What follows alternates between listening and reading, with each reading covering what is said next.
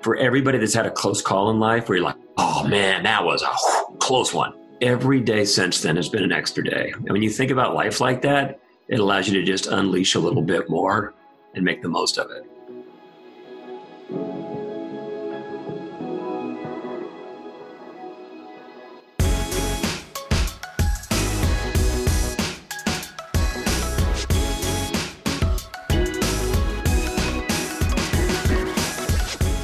What's up, everyone? Welcome to another episode of The Artists of Data Science. Be sure to follow the show on Instagram at The Artists of Data Science and on Twitter at Artists of Data. I'll be sharing awesome tips and wisdom on data science as well as clips from the show. Join the free open mastermind Slack channel by going to bit.ly.com/Artists of Data Science, where I'll keep you updated on bi-weekly open office hours that I'll be hosting for the community. I'm your host, Harpreet Sahota. Let's ride this beat out into another awesome episode.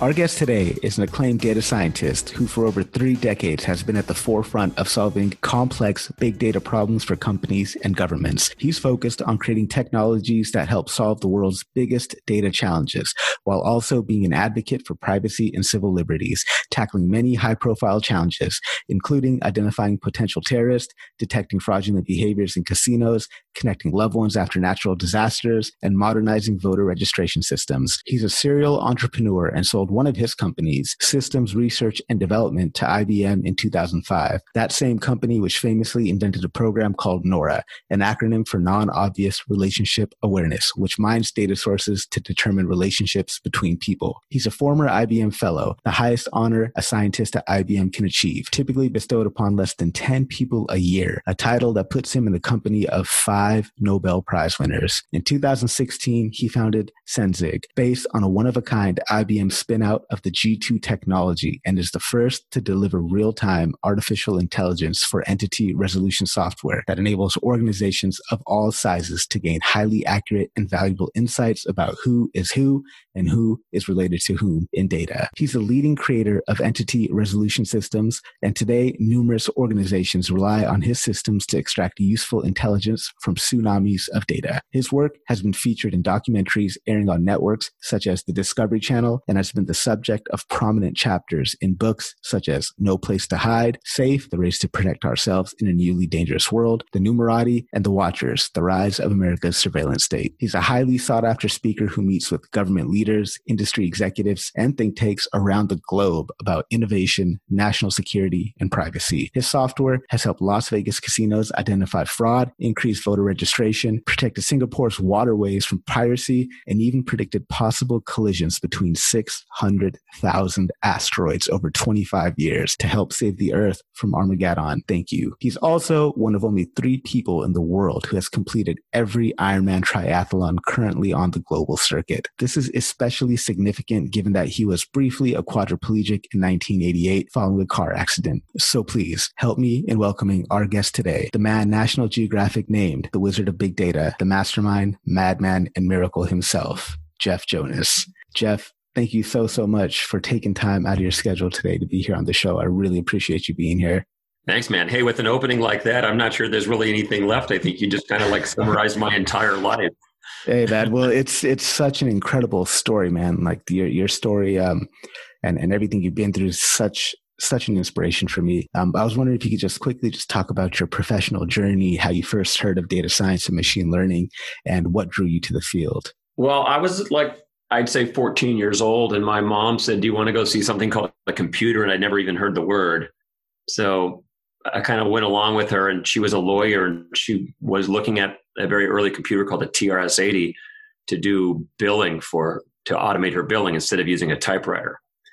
And they connected this computer over the phone line with those things called modems in the old days and started doing searches for things. And my mom had brought another friend with her who was a self-proclaimed inventor. And he said, yeah, I'm working on copper pipes and moving air through them to create refrigeration without electricity.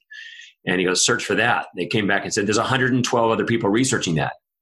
And you could just see his facial expression. And right then and there, I went, oh, that's what I do. Yeah, I do. This is what I do.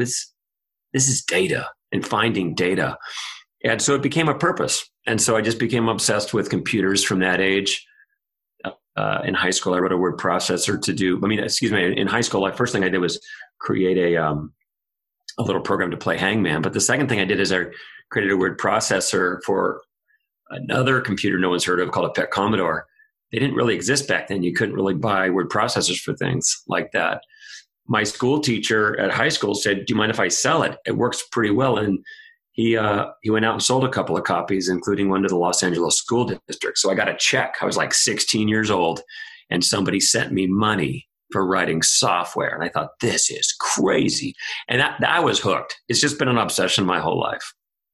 Dude, that is awesome, man. Those are like some really awesome early gigs that you had there in data science. So, I mean, coming from where you started, from really the early days of computing, where do you see the field of artificial intelligence, data science, machine learning headed in the next 2 to 5 years? It's been kind of flatlining, I think, for a while now. Like, it's showing a lot of utility against pictures and like multimedia sound data, but it's not really continuing to have the same gains in other kinds of prediction areas. And it tends to flatten out early. You get all these early gains, but then to get to the last mile, it's been a little tougher. And an example of that is cars. I think it'll still be more than 5 years before we see autonomous cars on the road, maybe with the exception of long haul trucking. But some of the challenges that are going to come with this is security and privacy. I mean, especially now with COVID, the amount of instrumentation that the world will see, especially for contact tracing, is going to put things in place that, we may have to wonder, did we put the right things in place? I mean, we'll put them in place to save lives, but then will they be repurposed and used later? So that's on the privacy side. On the security side, some of your listeners may be aware of this and some maybe not, but the number of attacks that are happening against public institutions and the private sector with ransomwares and phishing attacks is really up. So desperate people do desperate things, and other nation states are going to enjoy seeing us in America here down in the dumps. So they're trying to make it a little bit harder. So between those two things, I think we have our hands will be full on helping secure our systems. I worry about that because you can't take something that's brittle or it's a bad idea to take something that's brittle and then stack other brittle things on top of it. So imagine kind of an economy that's teetering a bit. And then, my God, if you had a ransomware attack against one of the financial institutions where the ransom was unpayable, like that would, just be fragile and very bad. So in this vision of the future with all these issues that we'll be kind of facing that you just described, what do you think is going to separate the great data scientists from the merely good ones? I think that a lot of the big gains to come are not about pointing algorithms at a data set, but converging multiple data sets and getting orthogonal data, like secondary data from secondary sources. Think about it like a puzzle. You got red puzzle pieces, blue, yellow, green, white, black, brown, all these colored puzzle pieces. A lot of times what I'm seeing is people taking algorithms and applying them to a set of puzzle pieces, like the red puzzle pieces. Oh, we're looking for bad guys. We look at the red puzzle pieces for bad guys. But if you weave those diverse data sources together, puzzle pieces into pictures, then I think we're going to see more effective outcomes in our machine learning and AI. By the way, I don't use those words interchangeably. When I say AI, I mean machines that act smart. And when I say machine learning, I mean systems that learn through experience. Many AI systems use machine learning, but not all. It's an interesting distinction. I like that. Yeah, very subtle distinction as well. I like the point you made about the puzzle pieces, because oftentimes I kind of describe what I'm doing to colleagues when I'm taking these disparate data sources and combining them together, almost like working with the Rubik's Cube, right? We've got your Rubik's Cube is all mixed up, and it's kind of our responsibility to, before we even apply any type of model to it, to massage it into the right color schemes, I guess.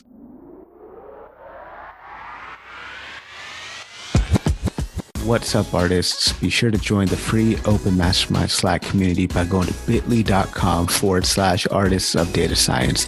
It's a great environment for us to talk all things data science, to learn together, to grow together. And I'll also keep you updated on the open bi-weekly office hours that I'll be hosting for our community. Check out the show on Instagram at the Artists of Data Science. Follow us on Twitter at Artists of Data. Look forward to seeing you all there.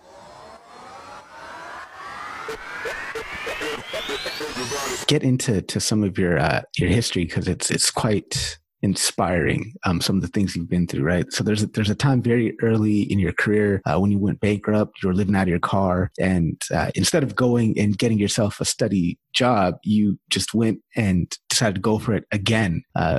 Talk to me about what you're saying to yourself to get you through that, and what did you learn from that to go on to create something bigger and better than what you had before? I dropped out of high school at 11th grade because there were no more computer classes, because that's all I wanted to do. I went to one junior college class on one semester and did a couple of programming class and maybe a data analysis class. And then I just started my first software company. And I ended up hiring a bunch of people. I had like 21 people working for me by the time I was 20 years old. But I'd made promises we couldn't keep.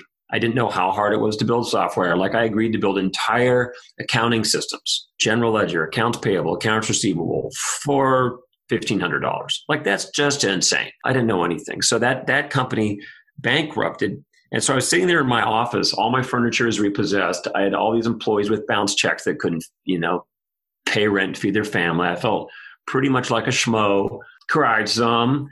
But, I really wanted to just build software. So you could call that my first kind of big life lesson. It was just a full up faceplant. And I realized that the reason why we were unsuccessful in building software is we didn't have blueprints. I didn't really know exactly what they wanted built before I built it. It's kind of like, why would you try to build a house? You wouldn't even try to build a small dog house without a blueprint. You'll end up with the floor crooked and the roof half, messed up. But what if you tried to build a house without blueprints? It'd be a mess. You couldn't even get your bathtub in because the door was too small or something. So I really focused on doing blueprints first. I went around, and now you're a bankrupt 20-year-old, couldn't even drink alcohol.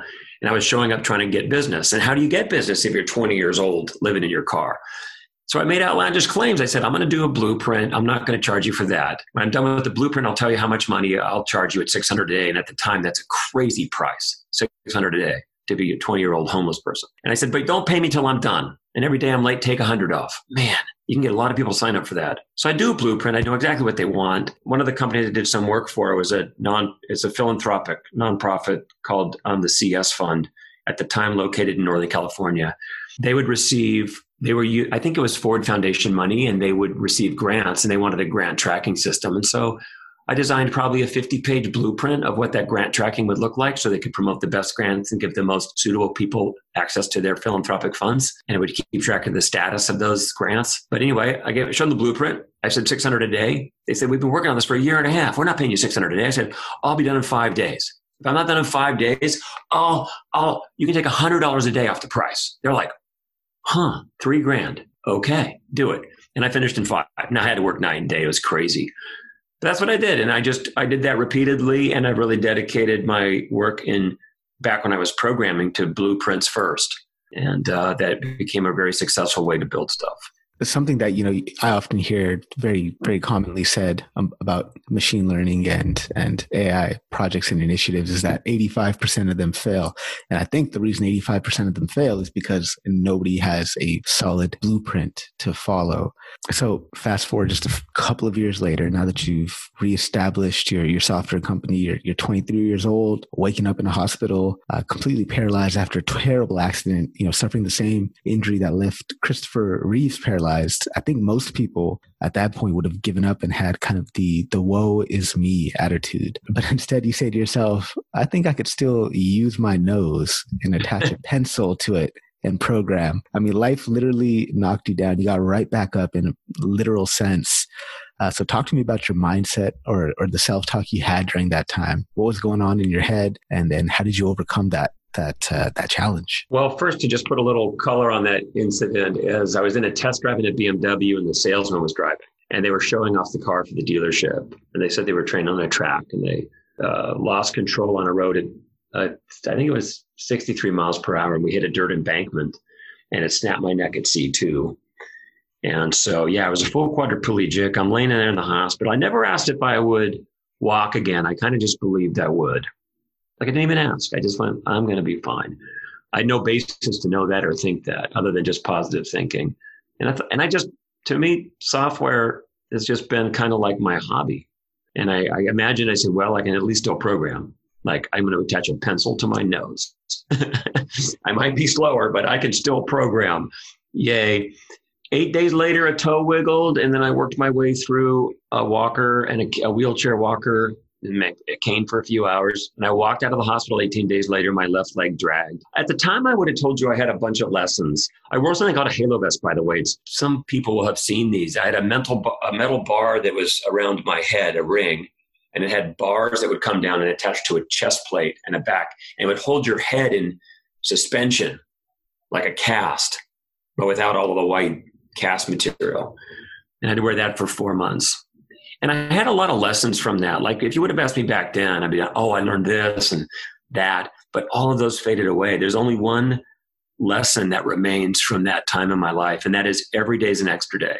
For everybody that's had a close call in life where you're like, oh man, that was a close one. Every day since then has been an extra day. And when you think about life like that, it allows you to just unleash a little bit more and make the most of it. And freak out a little bit less about death, because who wants death? Oh, that's really powerful. I think I'm going to adopt that new motto. Every day is an extra day. It reminds me of, I just recently, a couple of days ago, I was watching Impact Theory, and there's a guy on there called Hal Elrod. I'm not sure if you're familiar with him, but he suffered a horrific accident as well. And he formulated what he called the miracle equation. And it's really simple. Like, to get yourself through anything, all you need is unwavering faith and extraordinary effort.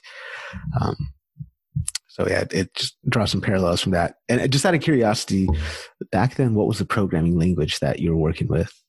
I was using something called DBase 3 and 4 and Clipper and FoxPro. It was a language class. All those were different products that had basically the same language. It was called a 4th generation database language. Okay. Yeah. So you've been involved in some pretty amazing entrepreneurial initiatives. You've been able to kind of pick yourself up and push yourself through some devastating setbacks. Do you have any advice or tips for anyone who's been toying with the idea of entrepreneurship, but maybe has been, kind of lulled into inaction by the comfort of a monthly salary? Well, it's funny now in the COVID era, I think 20% of my friends are going to be unemployed in like the next 6 weeks or at least 3 months, including a lot of great data scientists. The question is, what are these people going to do, and how are we going to reboot the economy? I think in terms of new blooming data scientists that are really early in their career, I think getting your hands on data and touching it and experimenting with it and bouncing one data set up against another is the thing to do. It just gives you real world experience. So I'm right now trying to compile a list of open data sources that I think are useful for that. My field is entity resolution, which is understanding when two people are the same, even though they were described differently. One record says Elizabeth, the other one says Liz. One's got the maiden name, one's got the married name. The month and days transposed, because a lot of times in a lot of data, months and days are transposed in dates of birth. Are they really the same people or not? This plagues so many companies in so many areas, from marketing and fraud and customer service. So that's kind of become my obsession area. And for people interested in that, for free, they can just download my software and without even giving us an email address.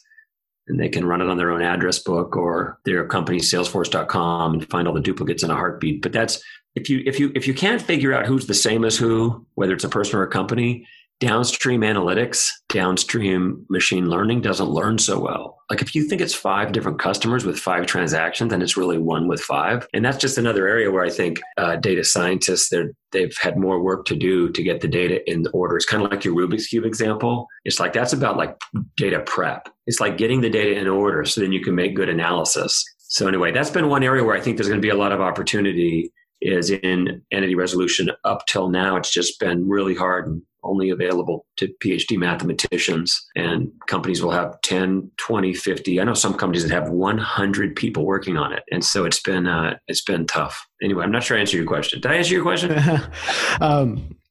Yeah, partly. So I guess the second half of the question was just, tips for anyone who's been toying with that idea of entrepreneurship. Because, I think it was Nassim Taleb that said, two of the most dangerous things in life are heroin and a monthly salary. There's some people who have been kind I of didn't hear that. lulled. Yeah, it's Funny. so Ah, tips for people who have kind of been lulled into inaction by that monthly salary, who may have yeah. been toying with that idea for entrepreneurship, but just haven't followed through. Yeah. Well, it's one thing to start a company when you're 20 and living in your car. You got nothing to lose. If you had a family and you don't have like a bank account that's like bursting at the seams, where you're going to need some money tomorrow, it's a lot harder. And right now in this COVID climate, post-COVID era, there's really going to be there's not that many ways to go and start a business that I can think of. One would be anything that you can do in work from home productivity is probably a good business. So if you're entrepreneuring in that area, there's probably a lot of opportunity there. Almost every company is having a lot of top line revenue pressure, like their gross revenues are dropping. And when that happens, they have to take costs out. So if you're going to entrepreneur and be successful in the next year or two, if you're not building a worker productivity tools, you better be able to do fast cost takeout, like a return on investment in under 9 months. If you're creating something and it doesn't give somebody a really fast return on investment, it's going to be very, very hard to sell that, because companies right now are scrambling to reduce their costs. And then I think fraud, waste, and abuse are really going to hit an all-time high, because desperate people do desperate things. After Katrina happened, the government pumped like $50 something billion in to help the people in the company and the companies. At that same time, about $6 billion was estimated to be stolen, because they just opened up the pipes and pumped $50 billion through it. And $6 billion disappeared, or was stolen. So imagine if you're pumping $2 trillion out through the pipes. On the same statistic, I think it's 240 billion of fraud. And opportunists are going to be going after banks and going after, healthcare and insurance. So any type of fraud, waste, or abuse detection product, which is a great place for data scientists and machine learning, is to find, patterns in the data to quantify fraud and stop it. I think that's going to come in the second wave. First wave will be cost takeout, and the second wave will be, wow, everybody's trying to rip us off. So those would be areas I would be focusing on if I were trying to be an entrepreneur. Interesting point you made about, these data scientists now that are unfortunately, becoming unemployed due to the COVID crisis.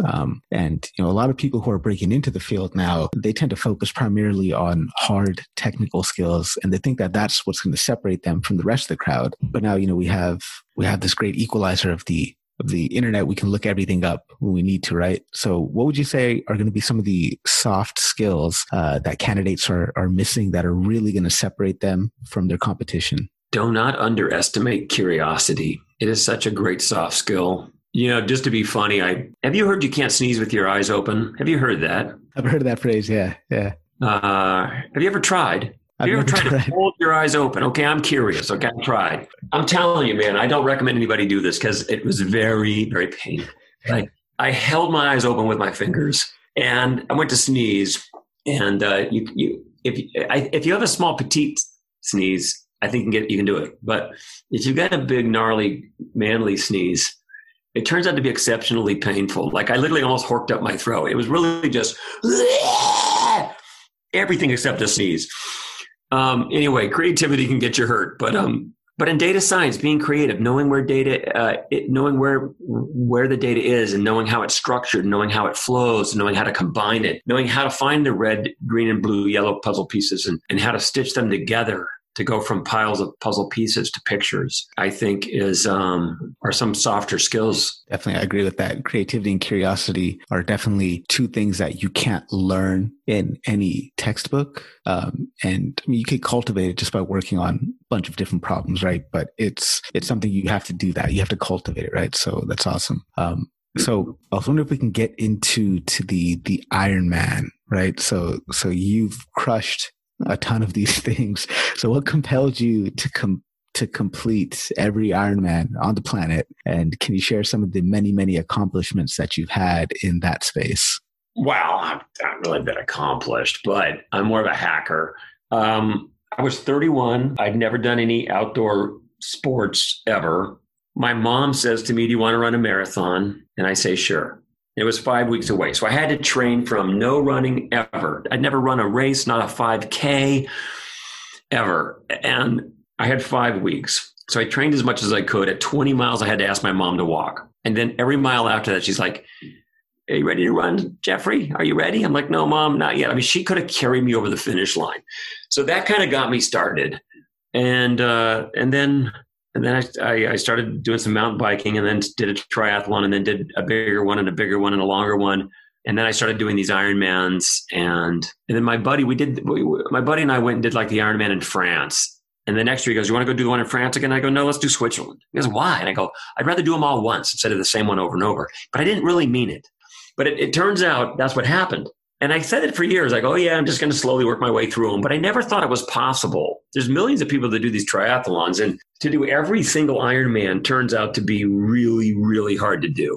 Because they delete them and then they add them. And so it's like a whack-a-mole thing. And some years I've had to do 7 in 1 year. And then once you get in that club where you're one of 3 people, there's 5 now, but when you're one of 3 people in like 2014, I think it was, or 2013, somewhere around there was nobody that had done them all. And on that day in Copenhagen, 3 of us came across the finish line. And so we enacted something called the club. And yeah, it's awful hard to get in. Then every year you have to watch the Ironman organization. And by the way, if you have a listener that doesn't know, it's a 2.4 mile swim, which is 3.8 kilometers. Then it's a 112 mile bike ride, which is 180 kilometers. And then it's a full marathon. You just do them all in a row. So it's a long day. But now we're in this club. And so every year Ironman announces new races. And it's a bit nerve wracking because you still have to get in and sign up before other people and they fill up. And then sometimes they're not trying to optimize them so the 3 of us in the club can do them. One year they put 4 races on 4 continents in 2 weeks. And that included, on one weekend, there was an Ironman in Mallorca, Spain, on the island on Saturday. And then they had an Ironman, a brand new Ironman that we had to go do that was in Louisville, Kentucky the next day. No one has ever even attempted 2 Ironmans on 2 continents in 2 days. And we thought it was impossible. And then we figured it out. It was a big logistics challenge to finish one race, then get on a plane and get all the way across the continent and then get to another race. We got to the second race and to the starting line 30 minutes before the gun went off. I mean, like literally just dashed across the globe. And then 30 minutes later, bang, and another Ironman back to back. That was a long weekend and took a lot of perseverance. I walked almost all of the marathon on the second one because I didn't know. I wanted to finish for sure, and I did not know how close I was to actually falling over and needing the hospital. And so to just be totally sure I got across the finish line, I walked probably 40 of the 42 kilometers just to be sure I wasn't going to have a heart issue. But that was maybe the most Herculean thing I've done. That's pretty awesome. That's pretty awesome. So, I mean, so what I'm getting from you is it's not even the actual physical activities that are difficult. It was just the logistics that were challenging. These were really hard. So tell us about that Taste Like Mango story. I was in South Africa doing the Ironman down in Port Elizabeth. It's around the corner there from the capital. I'd finished the swim, I'd finished the bike, and now I'm on the run. And as I'm running, I'm catching up somebody that's walking, and I notice that they've got a bunch of brown diarrhea in the back of their pants, right where you would expect that to be. Clearly, it's diarrhea. And I come up next to this guy, and I just look at him and go, look, I don't know you, you don't know me, but this is the kind of friend I am.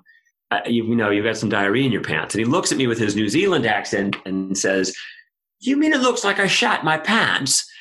And it's hard to imagine that you wouldn't know. But there's an edge case where maybe you sharted and you didn't know. I don't know, man. So I say, yeah, in fact. And he looks at me perplexed and he scrapes his bum with his right hand. And now it's got the oozy brown stuff in his hand. And I can't tell you what I'm processing because my brain's you're already kind of exhausted. You're not thinking clear, but he looks confused too. He's startled it actually looks like it's diarrhea. He looks at it, looks at me perplexed, looks at it, sniffs it, looks at me, looks at it perplexed, and I kid you not, sticks his tongue on it. And by the way, this is related to my work. Like, you might not seem like it, but this is actually related to my work. So he sticks his tongue on it and then looks at me, and I'm out of my mind now. And he just goes, "It tastes like mango." I'm like, "Excuse me?" He goes, "Yeah, it tastes like mango." I had a gel replacement pack, a sports pack that you chomp down, and it ruptured. So it wasn't diarrhea. It's just my sports gel pack kind of popped right in that spot. And, I don't know. He put some water on it. He goes, "Is it gone?" And he puts some more water on it, rubs his hand on, "Is it gone?" And finally I say, "Yeah, it's gone."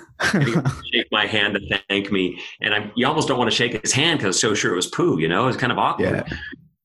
But here's the thing is, I would have bet you $1 million that was diarrhea. But only when new evidence emerged, I realized it wasn't. And that's something that we've spent millions doing in our own software is you have to let new observations reverse earlier assertions. This is something that's missing in most machine learning. The only way to introduce new knowledge is you have to rerun all the models, and it's a big batch process. But real-time learning, where right in the moment, you say, "Oh, now that I know that, had I known that in the beginning?" And you have to redo your decisions. I decided it was diarrhea, but I had to undecide when I was given more evidence. So a new feature in the software is going to be a diarrhea detection module then? So there's a lot of people out there who are trying to break into data science, and maybe they don't feel like they feel like they don't belong, or they don't know enough, they aren't smart enough or whatever. Do you have any words of encouragement for them? I would tell them to download some data and start. If they're bored and have free time on their hands, I'd find maybe a charity that they like and ask them if they need any help analyzing some of their data, and just start. I would literally just work on stuff, even if it's free, just to get your chops up, just to get your hands on real problems and real data. That's awesome advice. Yeah. So last kind of formal question here before we jump into the lightning round.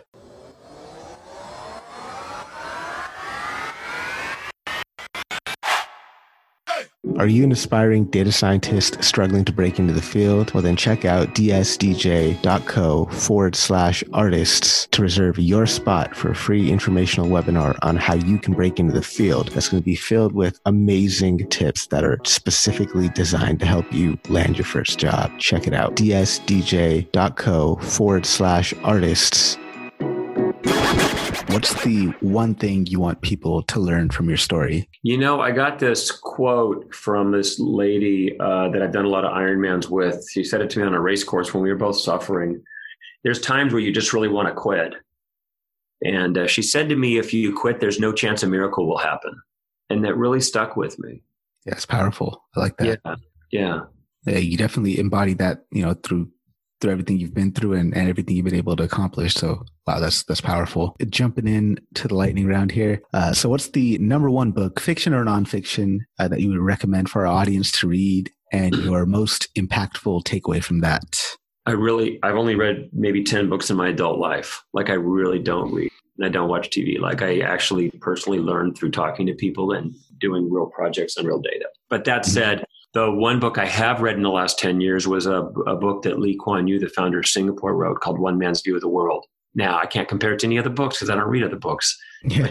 But it really struck me on what it means to have smart leadership. And I think in a lot of places in the world, the way the democratic process can work, Lee Kuan Yew made a point about how when you get two parties that bicker so much, it's hard to get really smart people, because who wants to get that much mud thrown in their face?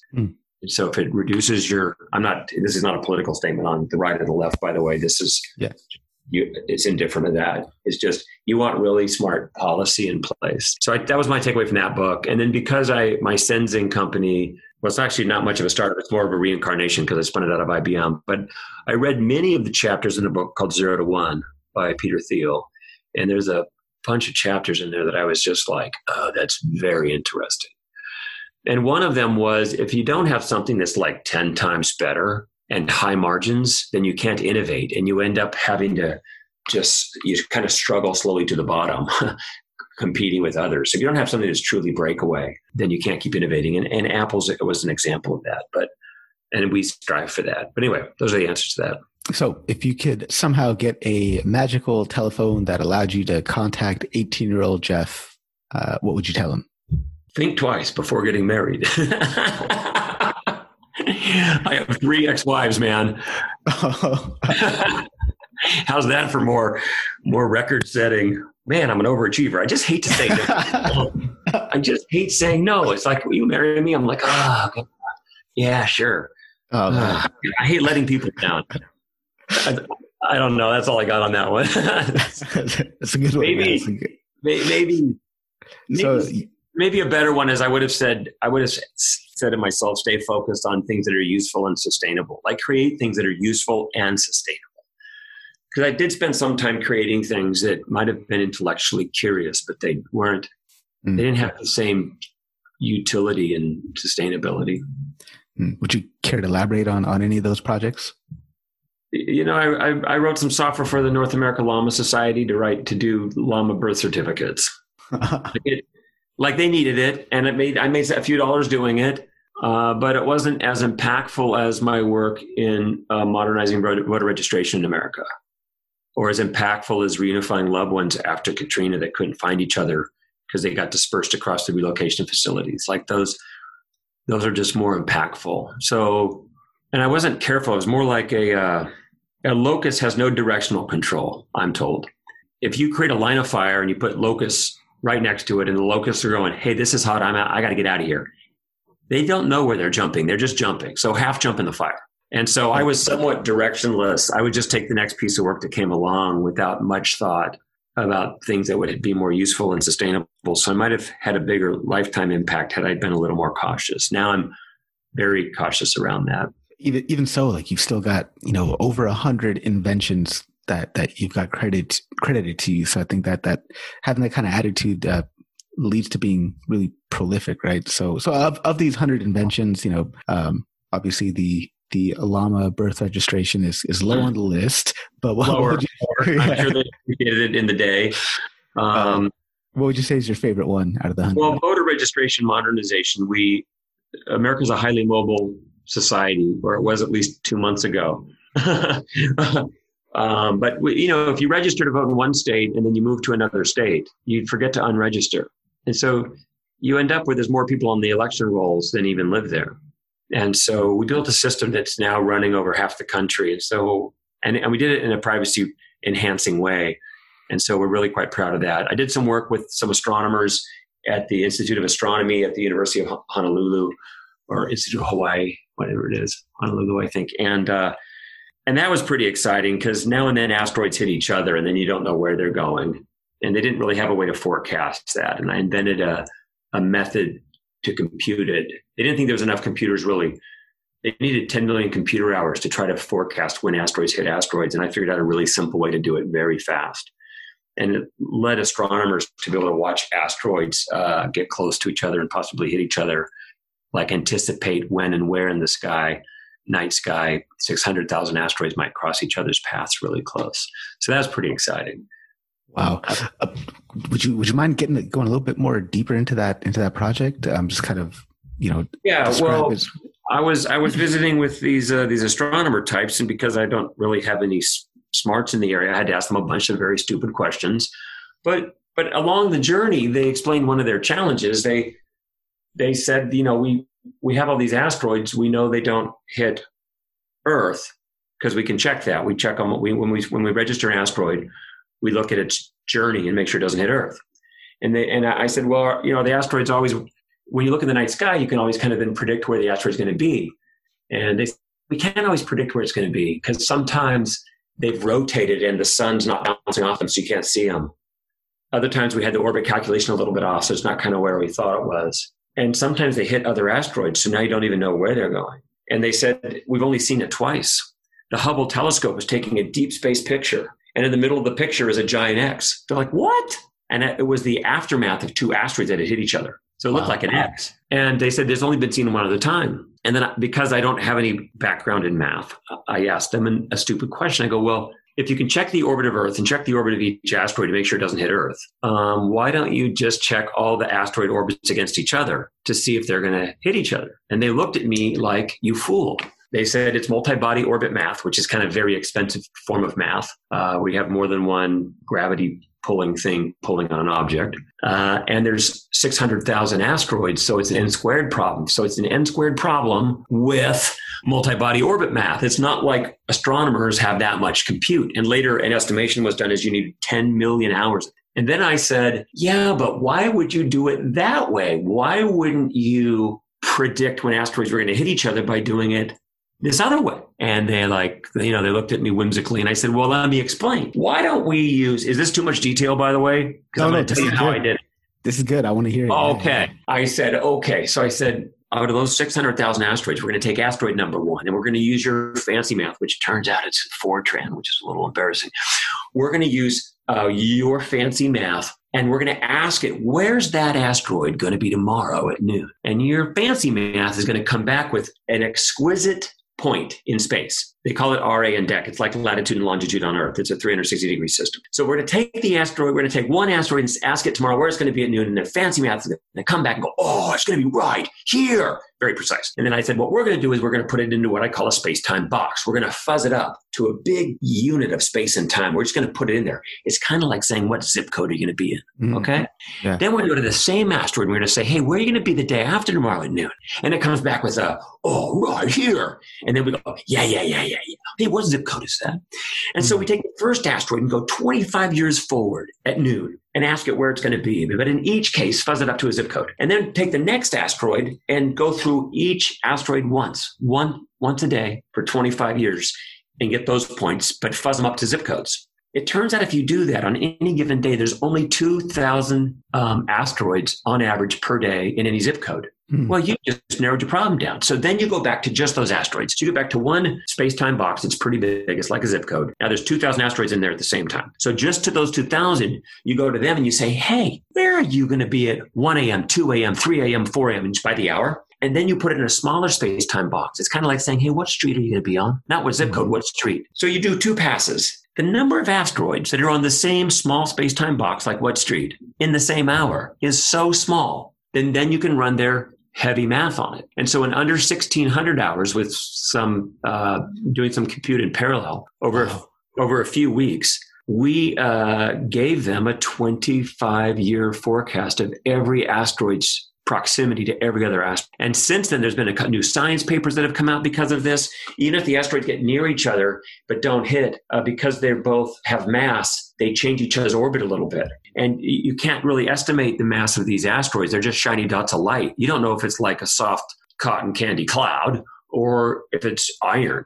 But when you can see how they change each other's orbit, then you can understand their mass. And so I got a cool email from them. It says it's the first time in the history of astronomy we knew where to look when. That's awesome, man. That's Watch two asteroids glaze each other. Yeah. Much of my work is used, if I were to generalize that across all of my work, my work is often about helping humans focus their finite resources. Wow, that is awesome. So it sounds like a little bit of just on the surface, like divide and conquer and type of recursion techniques that you apply to that problem. You could call it smart clustering. You could call it coming up with the candidates. My work in entity resolution, if you have 1 billion records loaded and you get a new record, you're not going to go table scan the whole database to try to find the record. So you have to be able to find candidates fast. So the idea that I came up on the asteroids was how to find all the candidates and then only do heavy math on the candidates. That's awesome. Well, thank you for saving all 6 billion of us, or 7 billion. Yeah.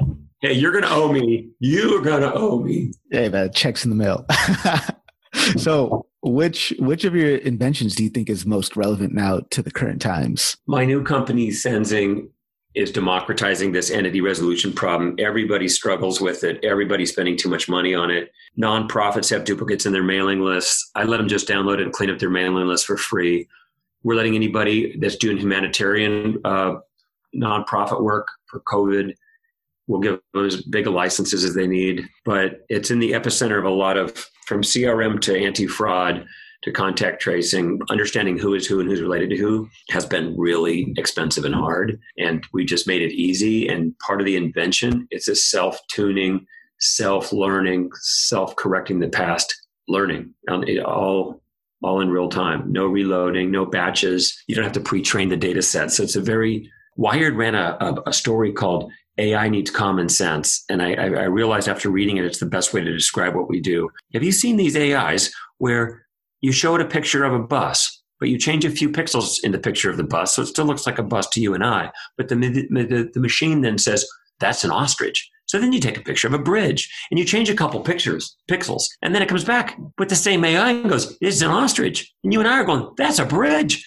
So Wired did a story on common sense. And so that's what I've created with tens of millions of dollars is a real-time learning AI that starts with common sense and then in real time learns to improve its decisions forward and backwards, like changing its mind about the past, Mango style. Wow. Anyway, that's exciting. And I'm trying to take something that was tens of millions to build and make it super affordable to everybody. That's so cool. Do you want to get into that a little bit or are you allowed to? I'm not sure. Yeah, whatever. Yeah.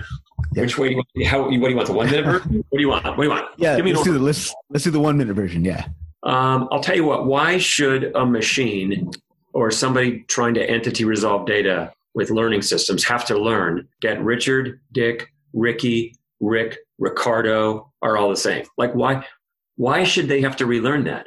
Why should they have to relearn that Mohammed is spelled one way in Arabic, but over 100 ways in English? And Elizabeth, Beth, Liz, Lizzie. So we have a machine learned library of all those name transliterations across cultures that's just built in. We got it from our IBM relationship and it's already had all the investment. That's common sense, man. Why would you have to relearn that? Same with addresses. Addresses are messy. It comes out of the box with a machine learned address parser that was trained off of OpenStreetMaps with machine learning. So those are common sense aspects. And then another common sense item is if the name and passport are the same, that's a pretty good indicator it's the same person. What real-time learning would be if the passport field's got some garbage in it, like it's just got 1, 2, 3. You have 10 million records and their passport number is 1, 2, 3. Well, passport numbers might be usually good, but not that one. So in real time, that wasn't part of common sense. Common sense is passports are great. But in real-time learning, it goes, wow, 50 people have a passport number called 1, 2, 3. That can't be. So then it gets smarter going forward. Then it goes, well, now that I know that, should I change the past and fix the past? And so that's a very simple example of interweaving common sense with real-time learning. Continue with the lightning round. Wow, that was really awesome. I don't feel like this is a lightning round anymore. This is commentary. Tell me about your asteroid hunter work. So what's the best advice you ever received?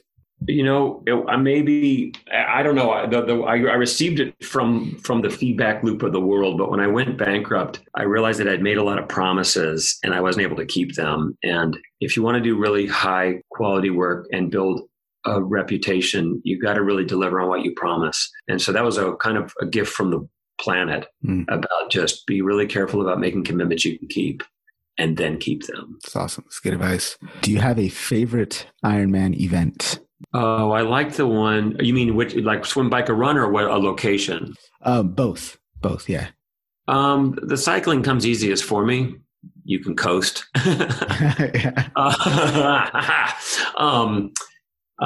favorite Ironman is the Ironman in Austria. Yeah. Beautiful country. Was that because there's a lot of downhill coasting you could do on the bikes? No, that race was pretty flat. It was what we would call a fat race course. Yeah. So what motivates you? Right now, I'm just trying to make a difference, especially in this COVID world. I'm trying to make sure all my team is doing well and their families are doing well. I'm trying to make sure my network is doing well. Those things motivate me. In data, I love producing really great outcomes, and I'm become super focused. And it's a survival point is if you can't, in my business, if you can't figure out how to help somebody reduce their costs and pay for my software within weeks, or a few months or maybe weeks, there's no business to be had. So you just have to find where the wind is and get in the wind. And so I'm focused on helping people around me. And so how can people connect with you? Where can they find you? I'm Jeff at Senzing, SENZING.com. I answer every email I get from everybody. This is true. I've tried it. Yeah. Jeff, thank you. Yeah, thank you so much. I'm also on LinkedIn. I tend to only connect with people that I kind of know, or, if somebody commented that they listen to your podcast, then they're in, but I'm pretty cautious. That's because how LinkedIn recommends happy birthdays and congratulations for new jobs. Yeah. The floods your inbox. I actually do all of those, and I customize every single message. Wow. Yeah. That is awesome, man. 1,000 people in my LinkedIn. Dude, that's so cool, man. It's important to be accessible. I learn a lot by connecting with others, and it's created a lot of really goodwill. So I'm highly accessible. If anybody wants to chat, shoot me a note. It doesn't matter if it's about your mom's health. I'm not an expert at that. I guess I'm not a doctor, but anyway, yeah, I'm accessible. Awesome. Yeah, definitely. I know I learned a lot from you today, and whoever's listening to this podcast, definitely there's so much here to take away. I thank you so much for your time, Jeff. I appreciate you taking time out of your schedule to be here. It really means a lot to me. So thank you. Thanks, man. I enjoyed it. Awesome. Yeah. Have a good one.